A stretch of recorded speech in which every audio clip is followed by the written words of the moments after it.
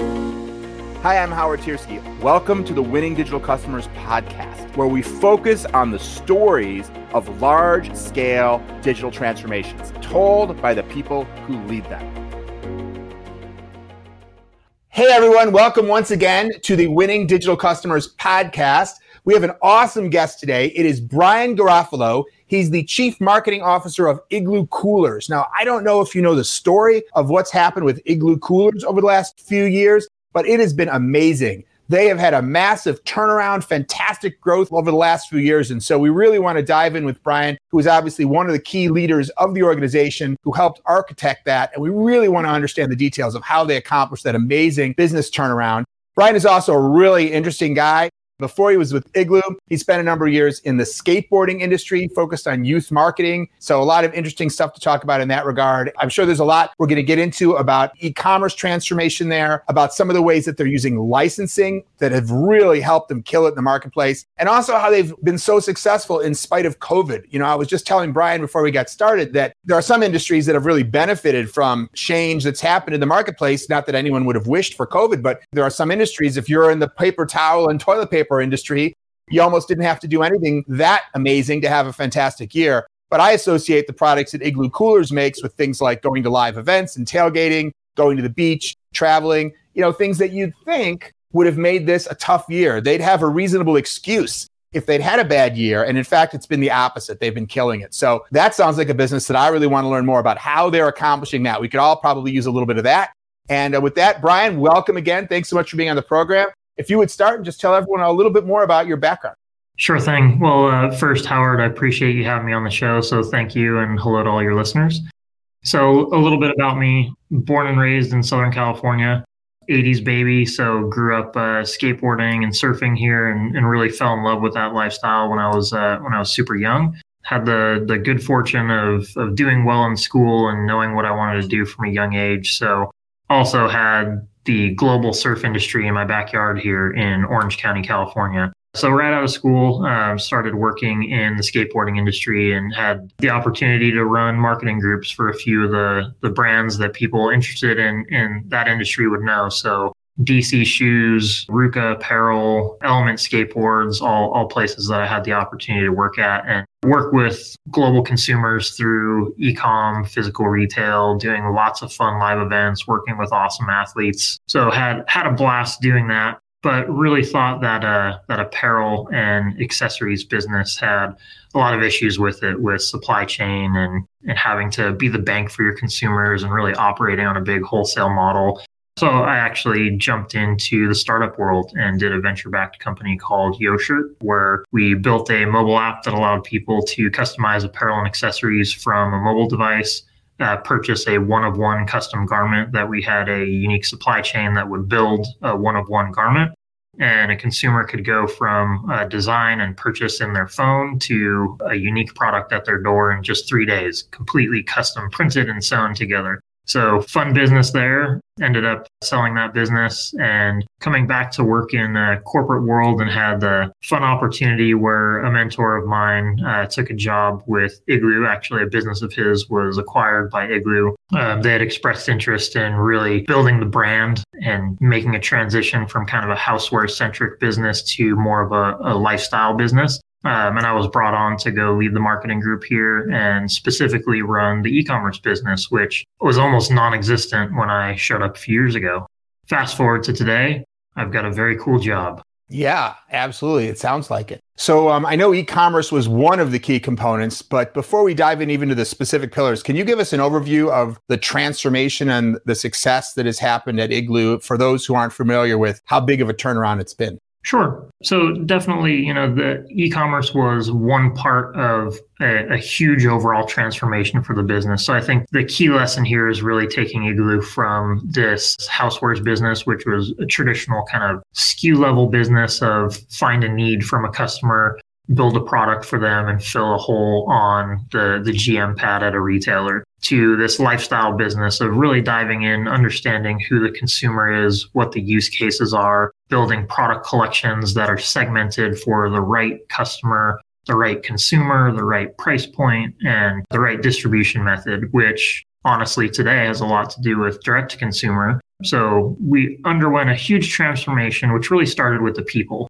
I think there were two big parts of the people transformation that happened really successfully. One was an entirely new leadership team. A lot of incredibly talented people led by our CEO, Dave Allen.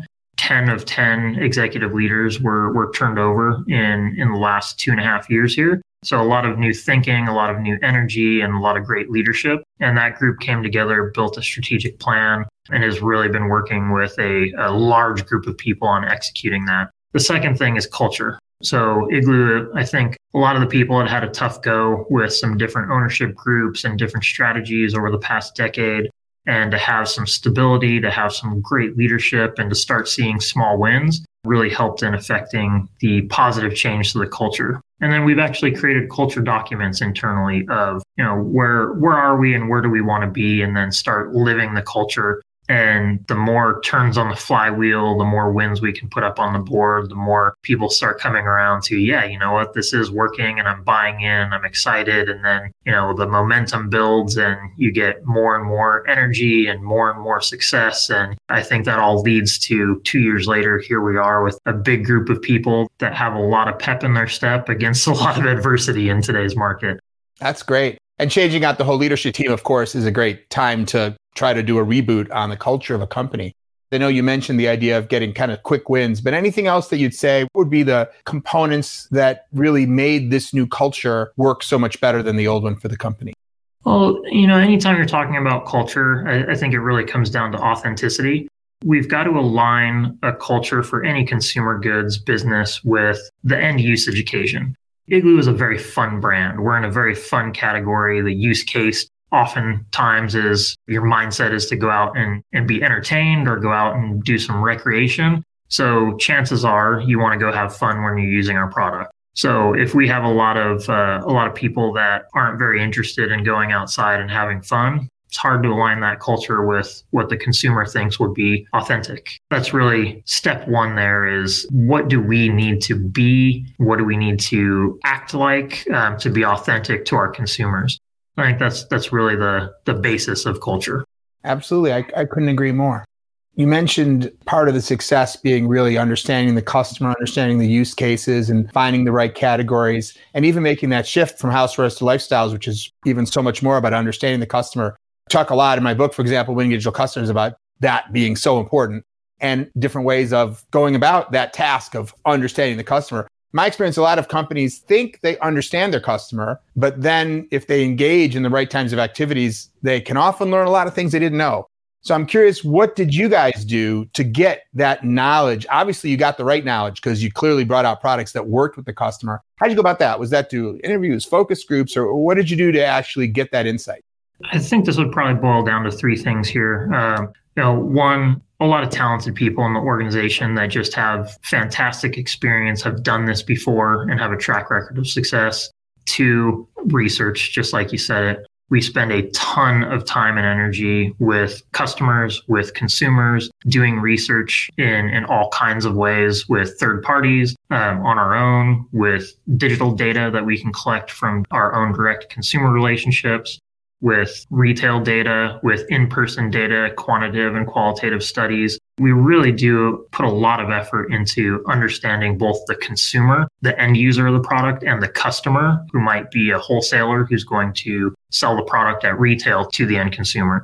And then third is going back to that customer. So Igloo is a 75-year-old brand. We have incredibly deep, long-lasting relationships with all of the biggest consumer goods retailers in the country. And we have a fantastic sales organization that really has built incredible, long-standing quality relationships with buyers, with merchants, with executives at our retail partners. And we do a really good job of understanding what their business goals are, what their strategy are, how we can align together and try and go create wins for both of us. That's such an important point you make. And it's one thing that I talk a lot about, which is, even if you're in the B2C business, you're probably really in the B2B business. And that important recognition of the fact that your customer is not just the user of the product, but also that entire chain of distributors, retailers, however that product's getting in the hands of the customers. Absolutely. No, absolutely. Anytime you're in consumer goods and you're working with retail partners, you're selling product twice. So there's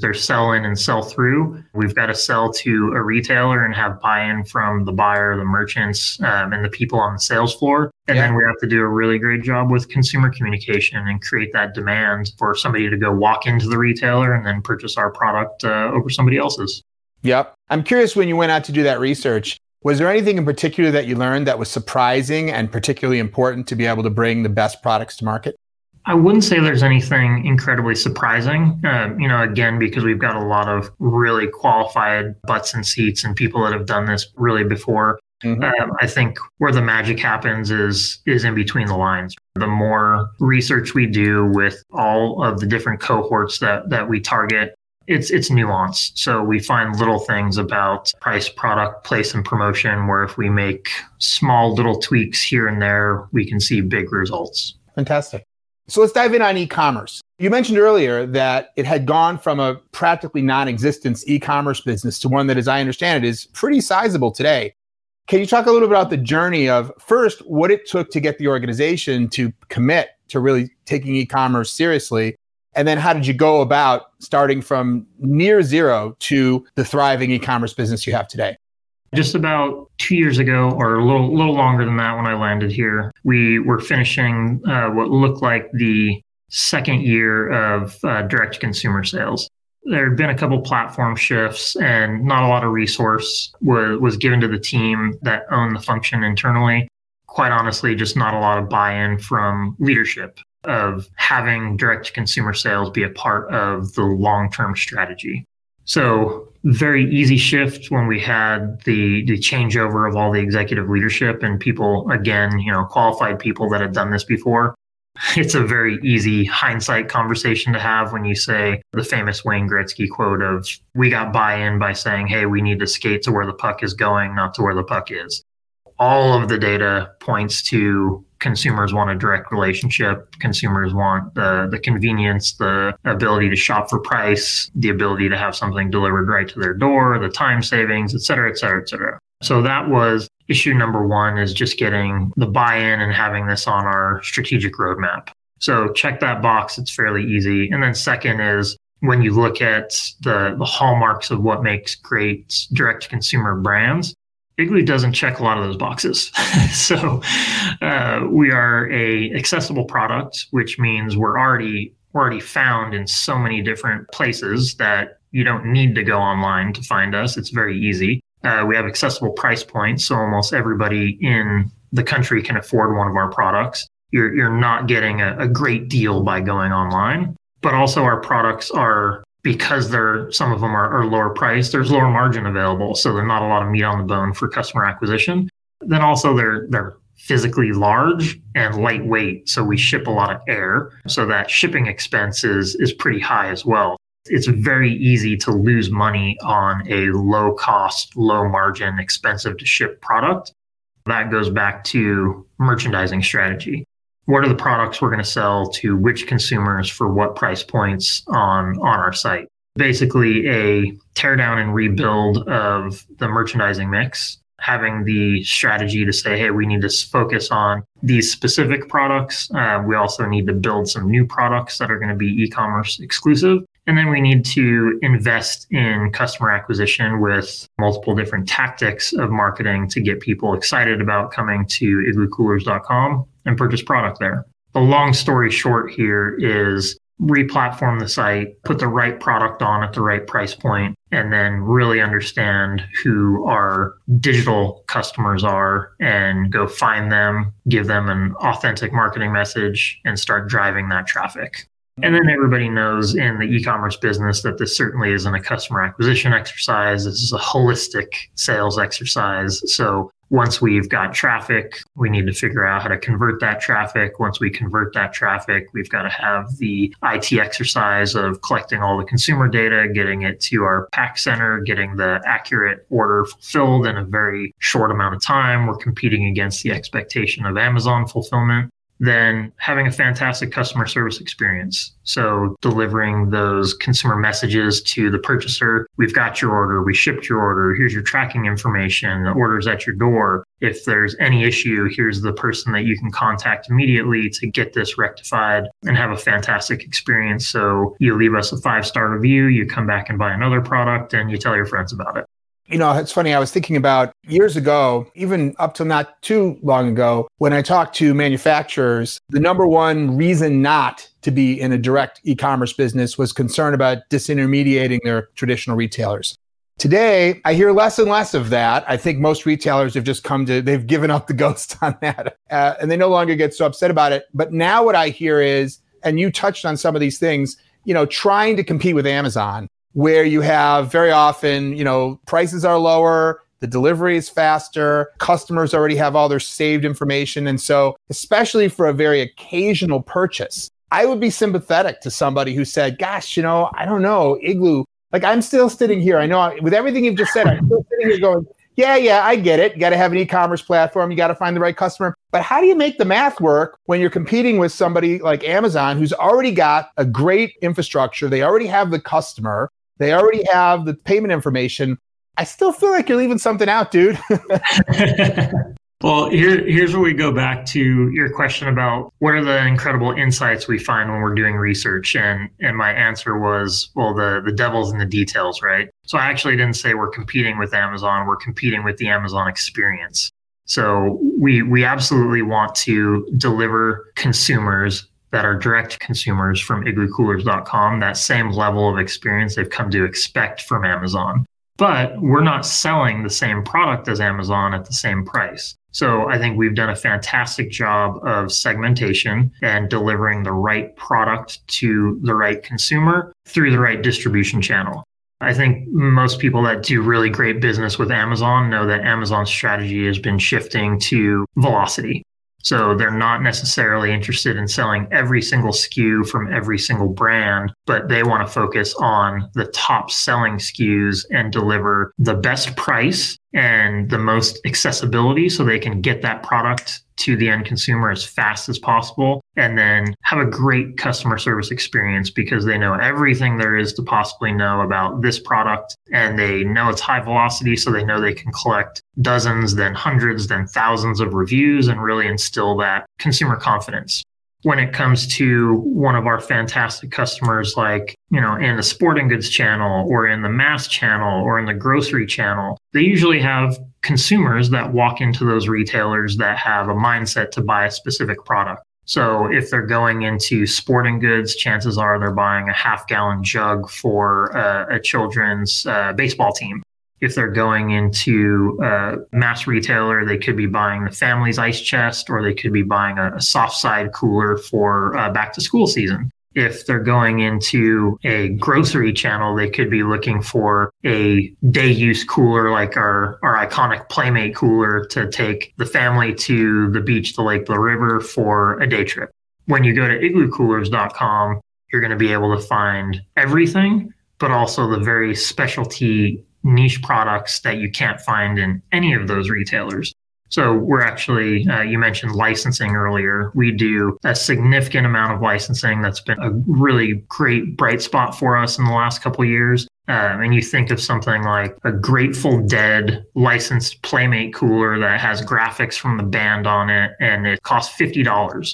And that same cooler normally costs $20 to $30 at a mass market retailer. But we create lots of content. We put cool graphics on it. We really target the specific consumer that loves the band and loves that product and has a use to go purchase it. It's very hard to find enough of that cohort of consumer that are going to go into any specific retailer anywhere around the world. The price might not be right for an online retailer that's focusing on velocity, but when you get to igloocoolers.com, easy destination for us to target the consumer, deliver them some awesome content, and tell them, hey, you can come purchase it right here. Yeah, that makes sense.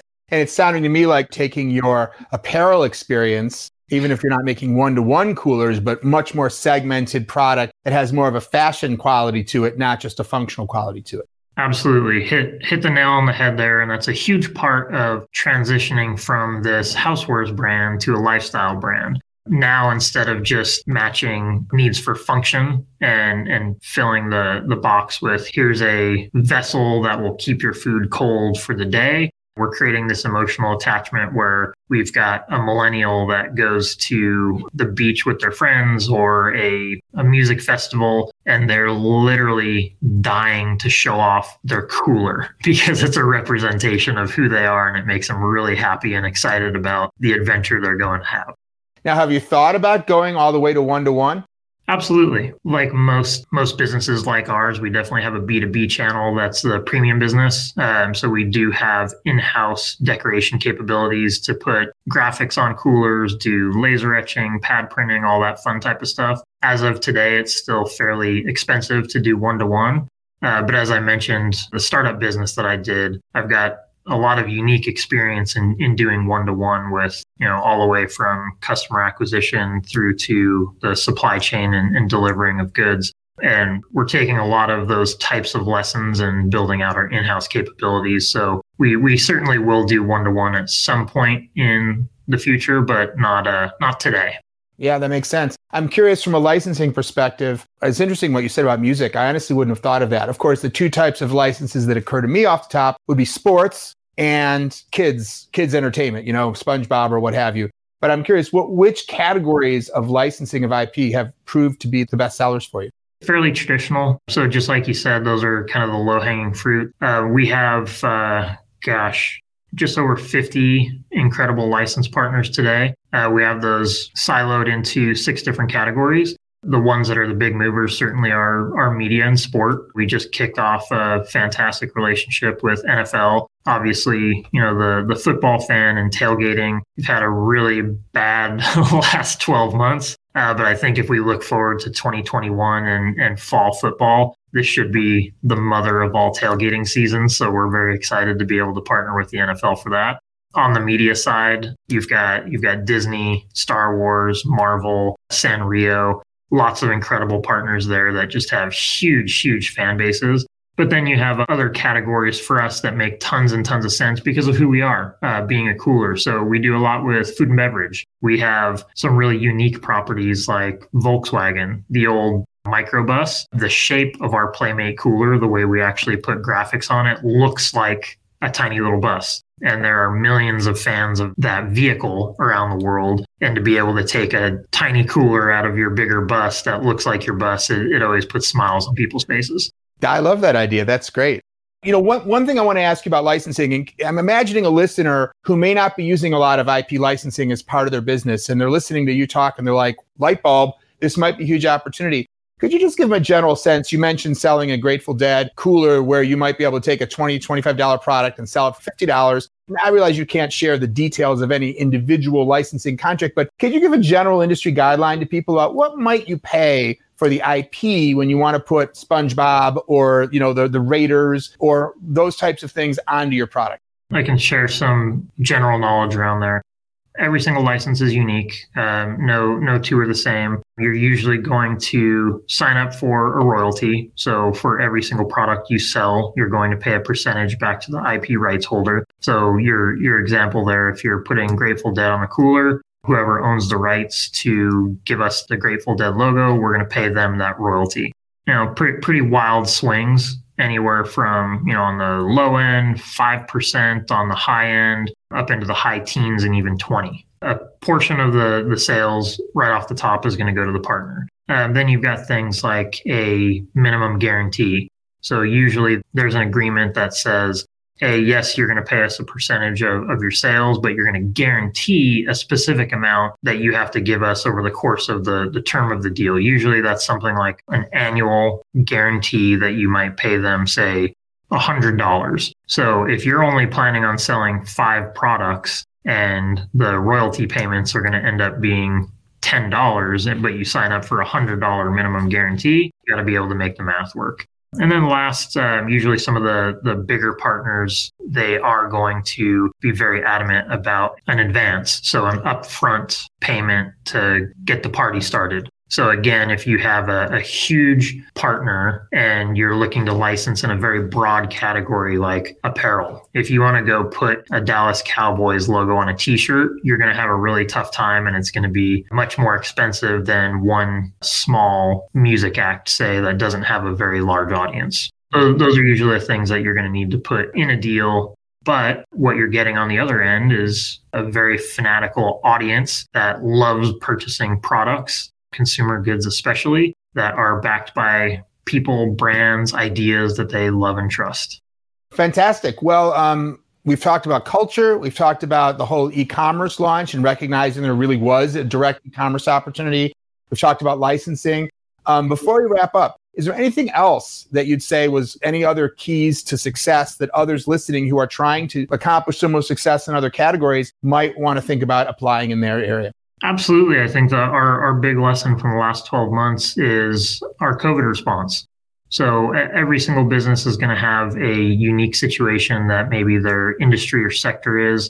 For us, it was very difficult in the beginning stages of COVID because retail shut down and vast majority of our distribution is at physical retail. But our CEO challenged our marketing and e-commerce groups to say, we're a leader in the space. We need to take action quickly. We need to give our community a reason to believe in us and be excited about our products. We knew that there was going to be a huge increase in stay-at-home activities, getting into the backyard and off the couch, and not just the outdoor industry, but literally just the outside industry. If I want to go work on my patio, I'm taking my lunch in a cooler just like I'm going to work. We chose to put our money where our mouth is, and we did a promotion with Playmate Coolers on igloocoolers.com where we donated 100% of the profit for every single cooler sold for a month-long period to the CDC Foundation to help get PPE into frontline healthcare workers' hands faster and more efficiently than was currently happening. Our community of fans and consumers loved it. They got behind it. We built a ton of momentum through PR, advertising, word of mouth. We were able to donate over $500,000 in 2020, mostly to the CDC Foundation, but also to a few other select charities. And it was a huge springboard for our e-commerce business, our fan base, our Playmate business. It showed that we care, we're authentic to our consumers, and really was a rallying cry for our staff, where it was something that we just felt good about doing. So really, really tough road to hoe for about 8 weeks straight. But then stimulus checks land, people start getting outside in small groups. And the macro picture of last year, 80% increase in outdoor recreation activity. And 1 out of every 3 people was doing something new that they'd never done before, whether it be hiking, bird watching, camping, mountain biking, stand-up paddleboarding. We benefited in a big way in the back half of last year, because coolers for the outdoor industry are what we call activity agnostic. So if you're going to the lake, the river, mountain biking, hiking, camping, whatever it is, you need a paddleboard for paddleboarding. You need a cooler if you're going to spend the day on the lake, the river, the beach, whatever it is. You still need a cooler if you're going to be mountain biking, if you're going to be camping, if you're going to be hiking, bird watching, whatever it is. We benefited in a big way there of people wanting to get outside, have some adventures, or literally just live outside and hang out in the backyard. Yeah. One of my favorite uses for our Igloo Playmate cooler is we go tubing every summer on the Delaware River. So we've got an inflatable holder, I guess you'd call it, just like our tube. It's a special kind of tube. I'm sure you've seen it. Put the cooler in. So we'll go out there with our sandwiches and our beers and whatever else and just spend 4 hours drifting down the river. We've got our cooler with us. So you need that cooler. I got to tell you, at the end of the day, those beers are still cold. That's the type of story that definitely puts smiles on our faces here of knowing people have a lot of fun using our products. I think the last thing I'd leave you with here is thank you for your Playmate story. And for everybody listening, Playmate actually turns 50 in 2021. So expect to see a lot of really cool stuff out of Igloo and Playmate specifically this year. Wow. And ours is actually an orange one, which I think that's the classic one, right? The orange I'm going to need to see a picture of it. You got to send it over. Awesome. Well, thank you, Brian, so much for being here. This has been great. A lot of wisdom packed into a tight half hour. Really, really appreciate that. Thanks so much. Thanks to everybody who's listening, the Winning Digital Customers podcast. And until next time, have excellent luck in 2021 and excellent progress with all of your digital transformation efforts.